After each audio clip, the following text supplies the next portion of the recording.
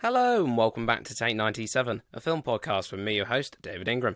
On today's episode, I shall be continuing my journey through the decades. This week, it's the 1940s. Now, for any of you who have just tuned into this episode randomly and have no idea what I'm on about, I am doing a series of episodes spanning from the 1920s all the way up to the 2010s. So that's 10 decades worth of film content, and I'll be picking my top 5 films from each decade and ultimately coming up with a top 10 list of films from across the 10 decades that I've looked at throughout this series of episodes. Whatever reaches my number one pick in each episode will go into that final top 10 of the decades of all time. So sit back, relax, and have a little listen. So let's just get started, really. So 1940s. It's a decade now. We're getting through the decades. I'm starting to really find more and more films that I know and I love, and it's starting to become, as we get later on in this series, it will become a lot harder for me to pick the films that I want to put into a top 5. I could easily do a top 10, I could easily do a top 20, but we'd be here all day, so I've narrowed it down to a top 5. We're going to kick off with number 5. So this film was released in 1947, directed by the legendary duo that are Powell and Pressburger, or if I use their full names, Michael Powell and Emmerich Pressburger.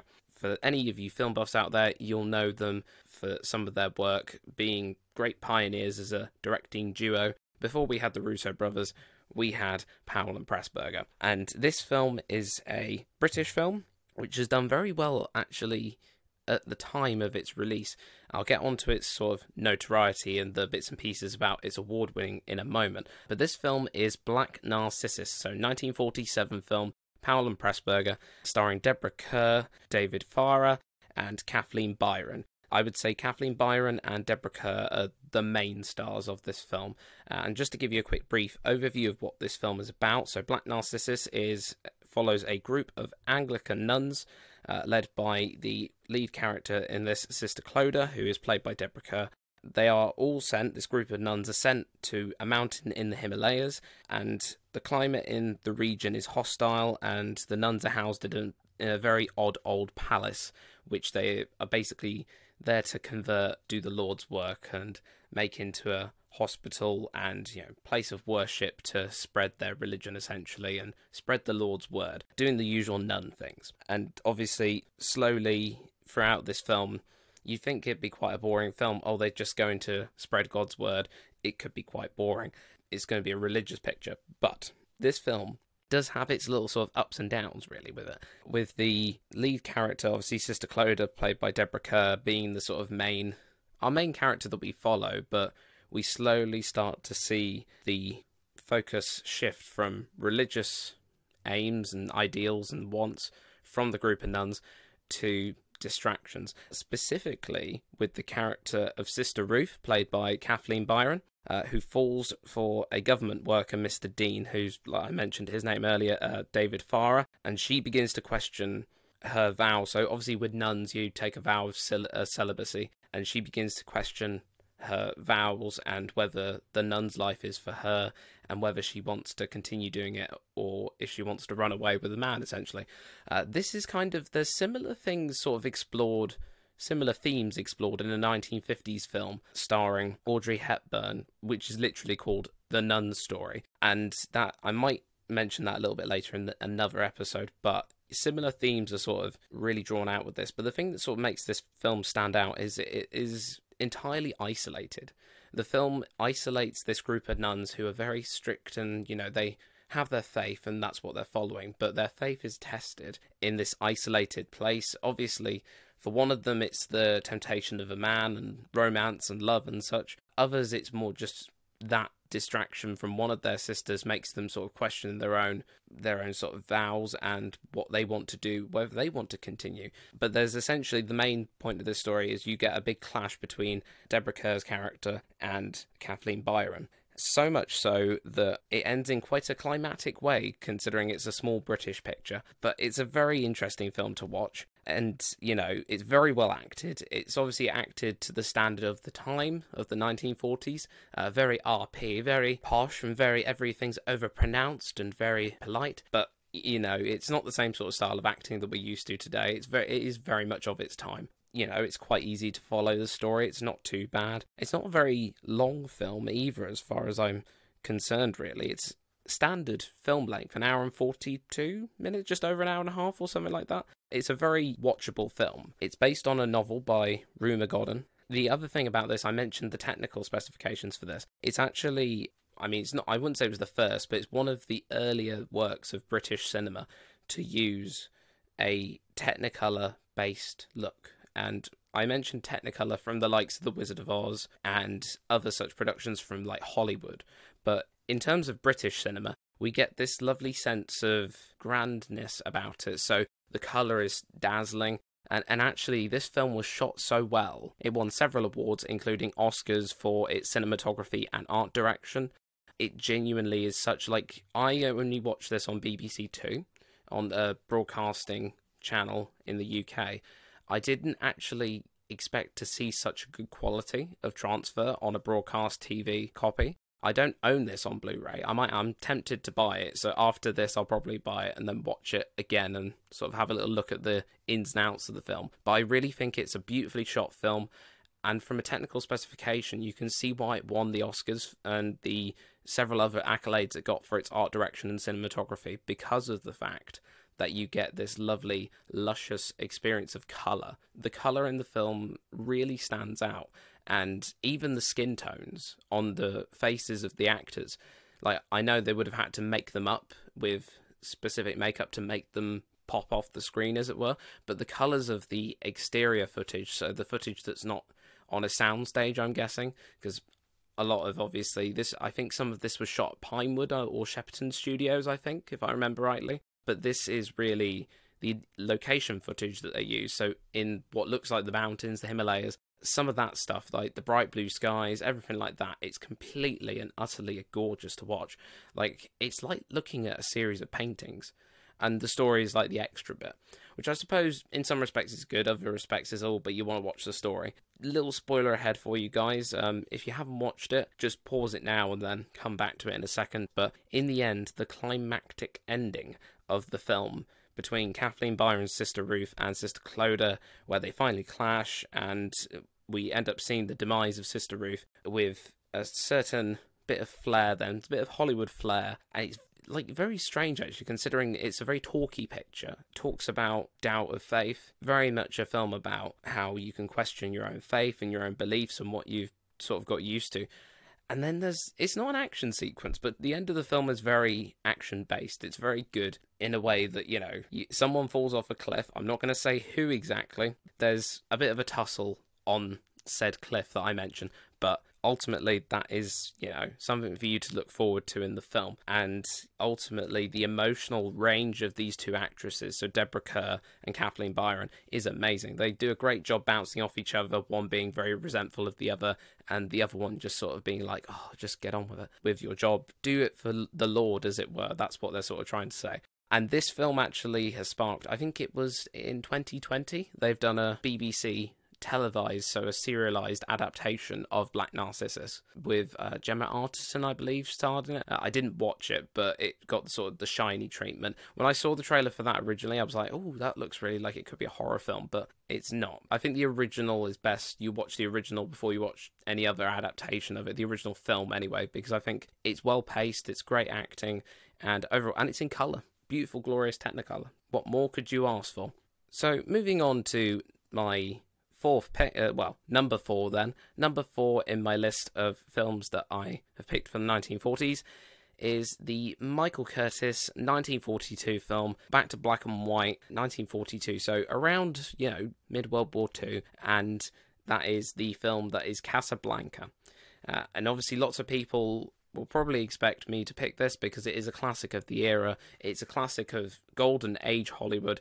Everybody loves a bit of Casablanca, you know, for its old classic nicheness, as it were. Humphrey Bogart and Ingrid Bergman play former lovers in this story. So prior to the events of the film, they were lovers and they met in Rick's. So Humphrey Bogart plays a character called Rick and Ingrid Bergman plays Ilsa Lund. And in Rick's cafe in Paris, they both meet and they form a blossoming romance. But eventually, obviously, the occupation of France, it draws them apart. Rick moves away, loses Ilsa in the process. There's a bit of a miscommunication, really, on both their parts, because the way it looks is that they didn't tell each other what they were doing, and they lose touch. But Casablanca is the story of how they rekindle that love during the height of this tense period in time. It's actually quite rare, actually, because I know there's one of two ways that the 1940s could go for films that are made during wartime. You can either look at the war itself and actually look at the war, which didn't really happen properly until like the retrospective like films in the future would do that, look at World War One as a historical subject. But you maybe have a couple of those that are sort of looking at it as it happens. You get ones that use the films, like the idea of war and Nazi Germany and those general sentiments of hatred towards the enemy, as they would refer to them in a lot of these films. And they would say how they basically sort of use it as like not a side plot, but like a background, something going on in the background, and that's what sort of kicks off the events of the film. I know there's a film noir, Escape into the Fog, that does that, but it uses that period to sort of anchor it. Then you get the other ones that are sort of acknowledge it but don't acknowledge it, and I think Casablanca really fits into that style of, yeah, this is what it is.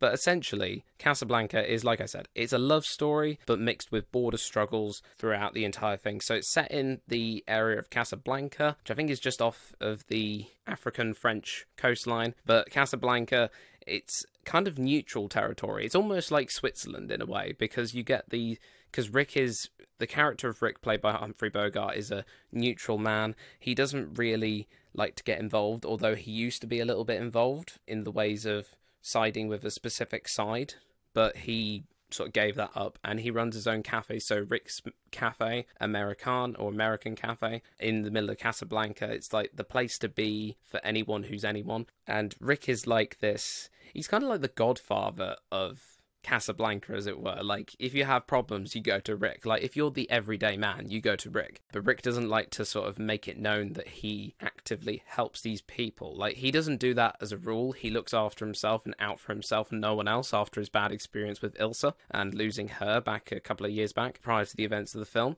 But then as things pass through this film, he reconnects with Ilsa because she's in town, she arrives, and it then prompts one of the most famous lines of all, out of all the gin joints in all the world, she had to come walking into mine. That's one of the many iconic lines that you can quote in classic Hollywood, but one of two particular good ones from this film. It's a lovely way. I'd say the highlight for me, really, of this film is there's a song called As Time Goes By, which is sung by, I believe, the piano man's name, Sam, who works in Rick's Cafe. As Time Goes By is a song that used to be played for Rick and Ilsa, and it reminds Rick of Ilsa throughout.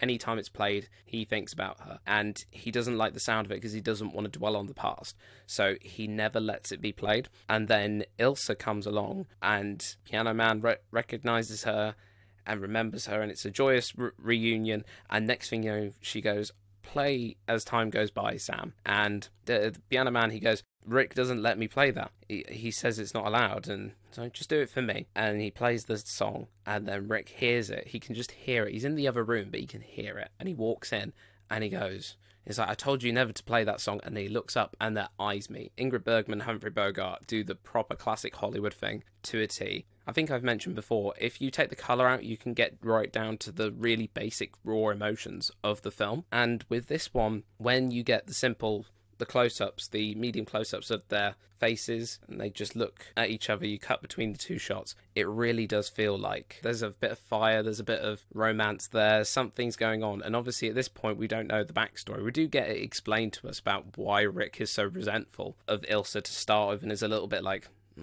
bit uneasy about her. So we get a nice like heavenly flashback in classic Hollywood style. It's all soft focus around the edges. It's really ideal, and Humphrey Bogart gets to smile.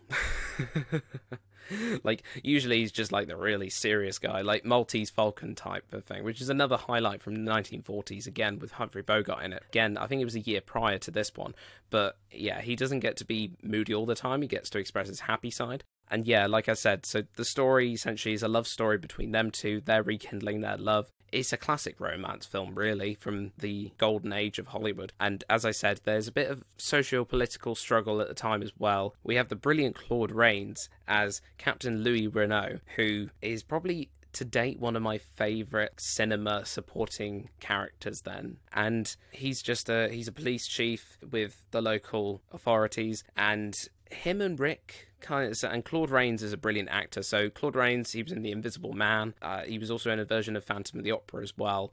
He's a brilliant actor. And I think in this, although he's got a mustache on, so he doesn't look exactly like how you'd remember him, but he looks so prestigious in his little uniform, and like I think him and Humphrey Bogart work so well together as a pairing, and they're just a brilliant character relationship, because Claude Rains is the law and then Humphrey Bogart is like this rebel, but at the same time he's not really, but they get on. It's that little sort of, I know you're not doing what the authorities want you to be doing, Rick, but they kind of have a shared truce in a way, even though it's not really a truce. And I think it's just a brilliant on-screen relationship, more so than Ingrid Bergman and Humphrey Bogart. I think Claude Rains and Humphrey Bogart are a great pairing in terms of a supporting character and a leading character getting on, because, you know, it's natural to have these leading relationships with the two main love interests, but I think that one is just a genuinely good performance. And this kind of leads me to the second quote that I mentioned, and it's the ending quote. So Rick has helped these individuals, as a bit of a spoiler alert kind of for you, he's helped some people get away out of Casablanca and evade detection by the local authorities, because they're not meant to be, they were detained and they weren't meant to be leaving the country. If you watch the film, there's a better explanation of why it's all going on. But I think you get this lovely scene where you're in like an airport hangar, and it's really smoky because of the black and white cinematography of the shots. It looks really, they've got bit of smoky fog, like mist going on in there, and it's a beautifully shot piece.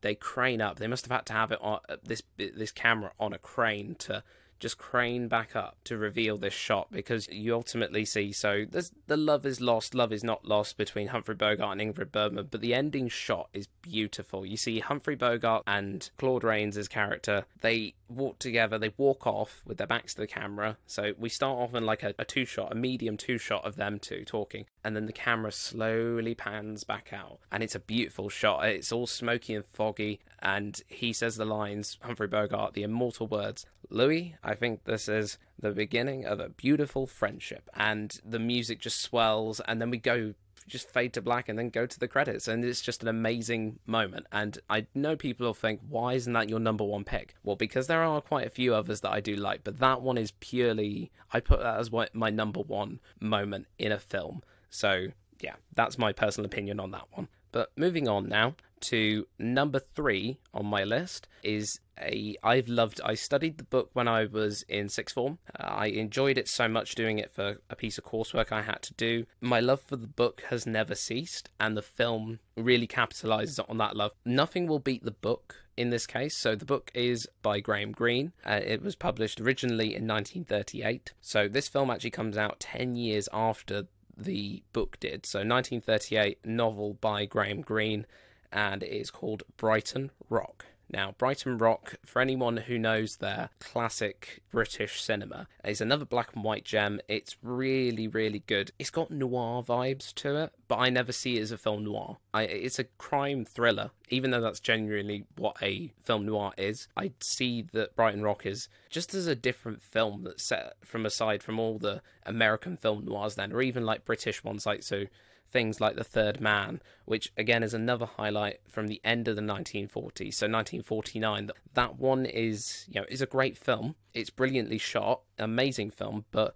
for me, the simplicity of Brighton Rock really hits home. And just to give you sort of a brief thing about what Brighton Rock is all about, based on the Graham Greene novel, the film didn't come out until 1948, and it was directed by John Bolting and produced by the Bolting brothers. It's a very interesting film because it's got such a good cast. Like, I love this one. I don't know why I didn't put this as my number one pick, but I think I do know. But this one, it's set in Britain. Like it says, it's Brighton Rock, so it's set in Brighton, in England. It's very British. It's very British. It's got such British sensibilities about it of the time, again. But you do get some slightly different dialects. They're not all RP people, although a lot of them are, even for some of the gangsters. So essentially, the story follows a group of local Brighton-based gangsters who are just, at the time, it was more extortion and racketeering, that kind of thing. The sort of thing that you'd see in, like, 1920s spoofs and comedies, and also serious dramas as well, where you get racketeering and stuff like that in the Prohibition era. It's a similar kind of concept, classic old school gangsterism that was always portrayed back in these kinds of films.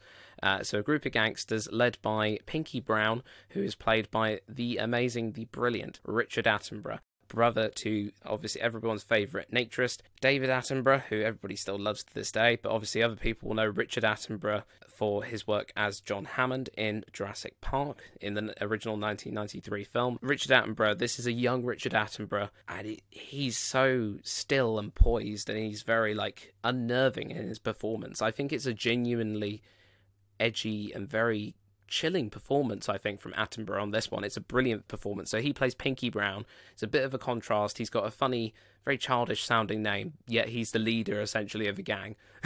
But you wouldn't want to cross him. If you see the poster for Brighton Rock, it's all in the eyes, I think, and the way he stalks you with his eyes, it's just chilling. But brilliant performance. Also, other supporting he's got a little gang of minions with him, but particularly one highlight from the gang is one character called Dallow, and he's played by the brilliant, God rest him, bless him, William Hartnell, who, for anyone who loves, just as much as I do, anyone who loves Doctor who loves the classic era of Doctor Who as much as I do, then you will know William Hartnell probably best for his performance and portrayal as the first ever incarnation of the Doctor, and he's the one who kicked it all off back in 1963. But of course, this is before he even got near Doctor Who. So anyone who actually watched An Adventure in Space and Time, the biopic film thing with David Bradley playing William Hartnell, there is actually a mention of Brighton Rock in there, which I'm very pleased that someone mentioned that, because it's such a landmark film. It's a brilliant film. And yeah, so William Hartnell, it's interesting because he puts on a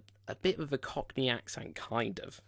It's very interesting, but he doesn't really, you think he should be a bit posher because you're so used to seeing him being a little bit more reserved and a bit more authoritative, but not in Doctor Who.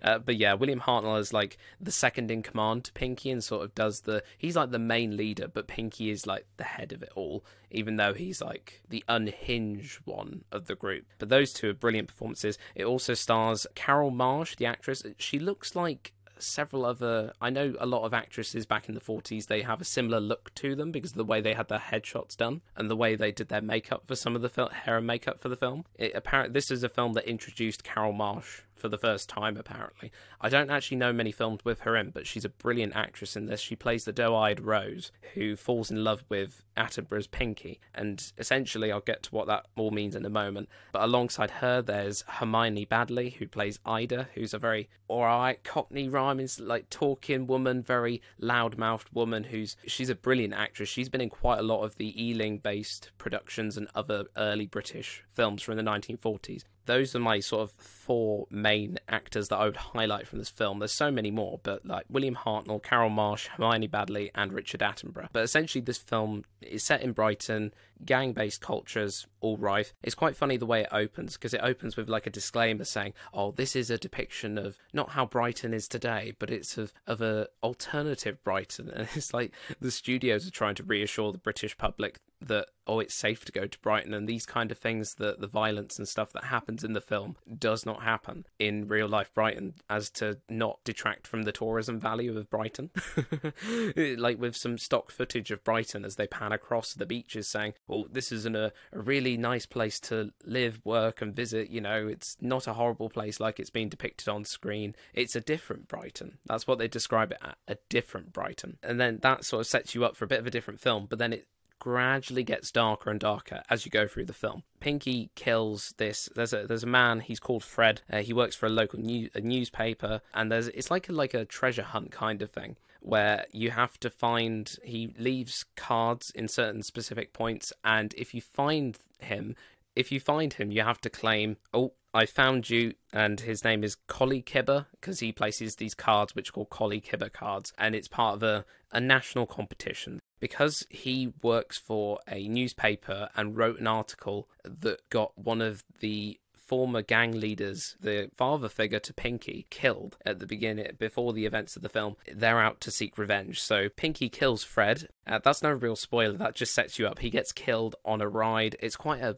hellish depiction, really. It's very chilling. But he gets killed, and then that sort of sets up the mystery. The police are searching into who could have killed him, and that's one part of the story. But obviously, Hermione Baddeley's character, Ida, she actually met him, and he wanted protection, someone to spend time with so that he wouldn't have to be alone and get killed, but ultimately that didn't work. She kind of turns a little bit detective with it. She's a bit annoying in some respects, but you're kind of rooting for her because she's trying to surge out the evil that has killed this man that seemed quite innocent. But at the same time, you kind of want to root for Pinky in this one, because the way it is, it's like a cat and mouse kind of thriller in a way. Like, what he's done, it's Richard Attenborough, but at the same time, you kind of want him to get away with it because you've seen who's done it. You're like, oh, you want to see if he gets caught. One of his cronies, Spicer, messes up and gets seen. His face is seen by a waitress in a cafe near the pier, who is Rose. And basically, Pinky makes it his job to sit there and take her out on a date, be nice to her, essentially keep her stum, and making sure that she doesn't blab anything about recognizing anyone to the police if they ever came asking. And it's kind of tragic because she actually falls in love with him, but he is just using her. And that's the premise of the film, really, is that gangsters trying to keep someone quiet as an illicit relationship, which isn't really a proper relationship. But you feel sorry for Rose. There's emotional impact there. I think in terms of, I know you shouldn't base things on the appearance and just the performance, but I think Carol Marsh gives a beautiful performance as the doe-eyed teenage girl that's in love with Pinky. She looks beautiful on screen. The way she's lit and the way she's presented on film is just astounding. It's probably I prefer watching that kind of a glamorized shot to, like, say, Marilyn Monroe on film, because Marilyn Monroe is a beautiful woman, but I would say that, I don't know, I think because it's Britain and it's less Hollywood, it's a little bit more subtle and a bit more nice and sweet in that respect. So, that's what I think about that. And yeah, I think the opening sequence, the hunt for Fred, is really good. But then there's the ending of it. I won't spoil it too much, but the demise of, sort of the slow demise of Pinky as he's running away from the authorities is a brilliant ending, and it comes to an absolute climax at the end of the film, which involves a pier. And that's all I'll say for now, but it's a brilliant ending, and I highly encourage anyone to watch Brighton Rock and also read the book, because the book is just as good, if not better, than the film. So, read the book and watch the film. Moving on now to number 2 in my list is one that I've mentioned a little bit already, so I won't go into too much detail about it, but it's Double Indemnity, directed by Billy Wilder from 1944. It's one of the early examples of film noir that most people cite as one of the first versions of film noir. Black and white film, stars Barbara Stanwyck as Phyllis Dietrichson, the femme fatale who essentially wants to kill her husband off and claim on the insurance money. And she forms an alliance with insurance salesman Walter Neff, who's played by insurance salesman Walter Neff, who is played by Fred MacMurray. And essentially that's all really the film is. And that one's another case of, you've seen the crime happen, you see it actually happen, but then you think, oh, are they going to get caught? Are they going to get caught? It's got that nice overarching voiceover from Walter Neff throughout the entire film, as through key moments, and we keep flashing back to him. It's classic film noir, really, using the voiceover to anchor us into who's telling the story and whose point of view we're meant to be following. So even though they've perpetrated a crime, you're following the story of this man who's literally, he's just come into his office and he's sweating like hell, and you think, well, what the hell's wrong with him? And then you discover that he's committed a crime, and he's actually not a bad guy, really, but because of what he's done, he's on the run from the police. So it's kind of a very interesting one, and it's set in Los Angeles. There's some nice sunny visuals as well there. I mean, the nighttime sequences are probably better because it's more closer to film noir, but there you go. I've said lots about that film a lot, but I'd highly recommend that because it's one of my favourite film noirs, and I think it just punches above Brighton Rock because of its film noir edge. Even though people say Brighton Rock is a bit like a film noir, but I would say it's a brilliant film overall. My favourite moment of it is the crime itself and the perpetration of the crime and how they get around it, how Walter disguises himself as the husband that has just been killed, and, how they get away with it. Because the crime itself is the most exciting part of the film, really, let's be honest. But then trying to get out of it and see if they get away with it is the excitement of it, but actually visually watching it, them perpetrating the crime itself of killing the husband and knocking him off, is probably my favourite part of Double Indemnity. But without a doubt, number 1 on my list for the 1940s is a Jules Dassin directed film, also released in 1948, set in New York City and largely filmed in New York City itself on location. One of the earliest examples of using entirely location-based footage and not really relying on the studio is the 1948 Jules Dassin, The Naked City. Because I love seeing New York on film. I don't know what it is, but it's such a great, like, the architecture of the city, be it from the 20th century or even looking at it today, it's beautiful to look at. That skyline is so iconic, and it's been used in so many films before, but I think in this film from the 1940s, it's genuinely a really good film if you love looking at a gritty side of New York City. So, like, if you watch any films of New York City in the 70s, you get to see a New York City that you don't see anymore. Because New York City now is a lot more cleaner than it was back in those days. In the 1940s especially, you get to see a load of locations and the skyline that you know and love, but at the same time, it's got that grit and dirt about it, like classic film noir has. And it's, like I said, it's shot all on location in New York City. They go to Grand Central Station at one point. I think that entire opening sequence, it's brilliant. It opens with I think it's the producer, Mark Hellinger. He narrates the film both. I think he does a bit at the end of the film, but at the beginning of the film, he's credited as narrator, but he's also the producer of the film, and he does this grandiose opening. It's on the scale of what they did for Brighton Rock in Britain, but they actually have him speaking it rather than leaving the audience to read this big paragraph that's on the screen. And he says, "The Naked City, it's got so many million stories, but here's just one of them." And I think that sums up New York as a city in general. Forget film. In any city, you've got lots of stories going on. Lots of people's lives amount to different stories, different narratives. And, you know, we're just going to be shown one, or at least a couple of them. I would say with The Naked City, we open with that grand introduction, we get the skyline, and we close with the skyline. So it's a lovely cyclical nature of going from one point and coming back to the end. We start with the skyline, we go around all these different areas, we see Grand Central Station, I think we get a bit of 7th Avenue as well, a bit of Times Square possibly, but we get little snapshots of the big city that we know, and then we go into this other world of, amazing, just completely amazing footage, and it's really dark and gritty, and then the funniest Irish accent next to Orson Welles' accent in The Lady from Shanghai is absolutely the funniest thing I've ever heard. Like, I don't know whether the actor is Irish, but yeah, it's a funny Irish accent. Irish accents back in those days, like, they're not quite there, but they're nearly spot on. So, you know, it's an interesting, he's the main detective, what's his name? Detective Muldoon. So, Detective Lieutenant Dan Muldoon. He is just he's played by Barry Fitzgerald, and he's just such a interesting character to follow. You really root for him, but you kind of want to laugh at the same time. But he's like very hard-boiled, very witty, but also to the point. And that's what I like about it. And also the character, you know, ultimately, there's so many points I could bring out in this, his character being one of them. But the thing I love, and I'm going to spoil this, I'm really sorry, but if you want to watch this, pause this now, watch the film. But my favourite sequence of all, along with the opening as well, is the final chase across the Williamsburg Bridge. We see this massive, there's a bit of a car chase, and then we're following the suspect. So the suspect is William Gaza. He is being pursued by the police. They found out that it was him that perpetrated the crimes that we've seen take place right at the beginning of the film, the murder that happened at the beginning, and all the other goings-on that we've discovered throughout this film that we've been watching. The chase with him is just amazing. There's gunshots fired. It's really intense. It's really quickly paced. And because it's shot on location as well, it adds a bit of extra grandeur to it. It's amazing. I just can't believe, for something of 1948, the standard and the quality of such a scale of production is just, it's in awe. Like, I would say, even though I put Brighton Rock as number 3 on my list, it was very hard to put it there, but I would say Brighton Rock and The Naked City are my two favourites from this list.